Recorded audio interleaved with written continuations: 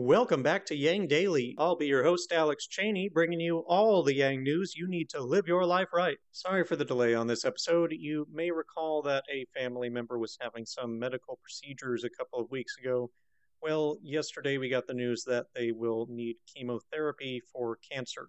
It's not a happy time here. Expect some disruptions in the schedule going forward, as I will sometimes need to prioritize assisting them. Not very conducive to productive mindset either. Anyway, it seems I got carried away with EV news today, as I tend to do. I did warn that we would talk more about the reconciliation bill. It's not my fault that it's complicated and important.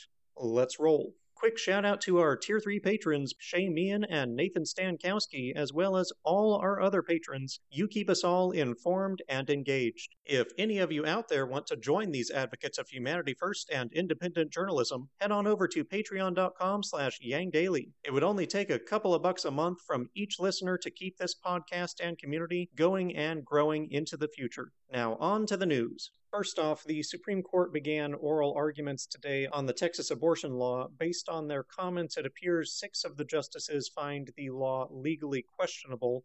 In addition to the obvious violation of Roe v. Wade, the justices object to the enforcement ploy designed to make it hard for anyone to challenge the law in court. But it's all preliminary for now. We will have to wait and see what the ruling is.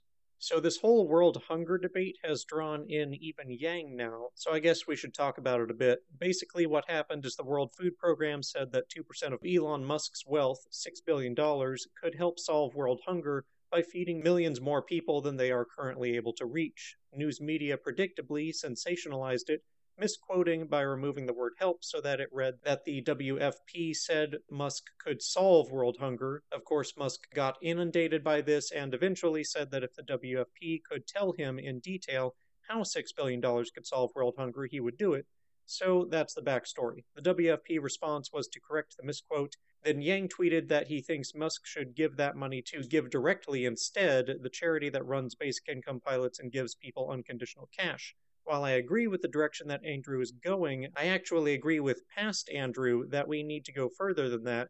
Yang has said in the past that charity cannot solve systemic problems like poverty, of which hunger is a subset. That is what government is needed for. He also said that lobbying produces enormous returns on investment, as he believes Humanity Forward's lobbying for the stimulus checks and child tax credit did, and I agree. I'm tired of just mitigating poverty and hunger and access to healthcare and everything else, as we've been doing for centuries. I want to solve it. We can solve poverty with UBI, and UBI will be the biggest first step towards solving all the rest, especially hunger. If I had $6 billion to spend, I'd spend it incentivizing support for democracy reform and UBI, the same policy goals as Forward Party. As distasteful as lobbying is, we need systematic governmental reforms to solve the big issues, including the way that government works, to make it respond more to the people and less to money. Speaking of Musk's wealth, the run-up on Tesla stock continued over the past week. Musk is now worth more than Bezos and Bill Gates combined, at $1/3 trillion. Tesla is now worth more than every other auto company combined, and they are so overwhelmed by demand that the wait list to get a Model 3 is now 1 year.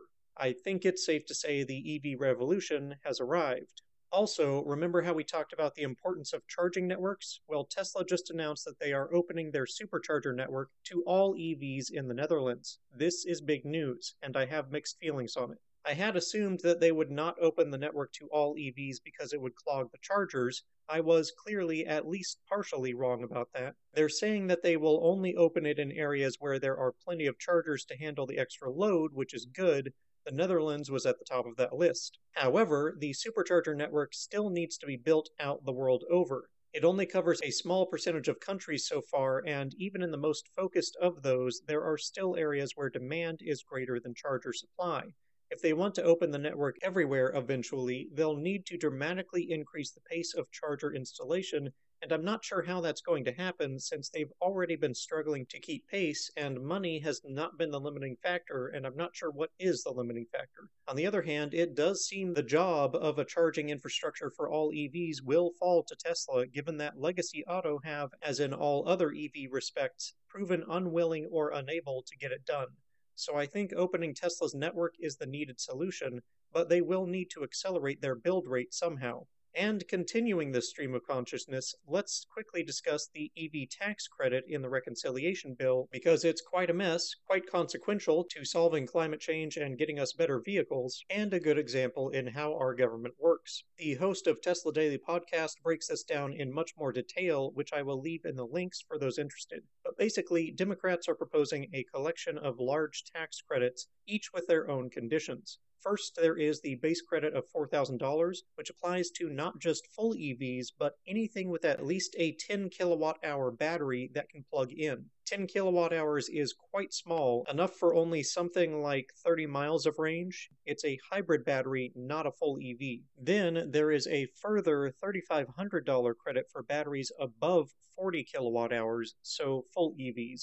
Then there is a third $4,500 credit for the car being assembled in the US and $500 for the parts being made in the US, except the United Auto Workers Union also got them to include the condition that it must be union made, which coincidentally excludes Tesla from the biggest credit because Tesla workers chose stock compensation instead. Boy, was that a good choice. And despite Teslas sold in the US having a greater percentage of parts and labor sourced here than Ford or GM. So, that means a full EV made in the US by GM and Ford could get credits totaling $12,500. That is a lot of money. Quite frankly, a lot more money than necessary. Tesla has already proven that EVs can be sold profitably at a fair price with high demand without any credits whatsoever. Tesla has not qualified for the current tax credits for over a year now, and demand is higher than ever. That said, legacy auto companies have not been able to replicate Tesla's success with EVs, partly because they didn't want to. You could say that's an argument they need more help. You could also say that's an argument for letting them be replaced by more competent competition, if only there were enough of it. Here's the problem with the credits. They may actually slow the transition to EVs due to how lax the conditions are. GM and Ford can produce a 10 kilowatt hour hybrid and get 2/3 of that $12,000, the same amount that Tesla would get for producing full EVs. Now, it's not that plug-in hybrids are terrible. For people who drive only very short distances each day, it can make sense to have a small battery for that and a gas engine for long trips, if that all costs less than a full EV's large battery pack. But there are a number of problems with hybrids. They still require all the maintenance of an ICE EV, they have the same limited lifespan, and are sometimes duplicitous. Some hybrids will turn on the gas engine to go up hills, for instance, because their small battery and motor are too weak to handle it, meaning you could be polluting even on short-range trips. But most importantly, they don't necessarily cost less than an EV that is capable of long road trips, especially if you look at total cost of ownership rather than just the upfront cost. And in that case, hybrids are basically just an inferior solution in the end. Legacy automakers have been dragging their heels on EVs from start to finish because they don't make as much profit from them. If the credits are only applied to full EVs, it would help those companies to make the switch. Instead, GM and Ford lobbied our politicians to get the credits to apply to their companies, not Tesla, and to hybrids so that they can continue making internal combustion engines, which is what they know how to do, and provides lots of revenue from all the maintenance that those engines require.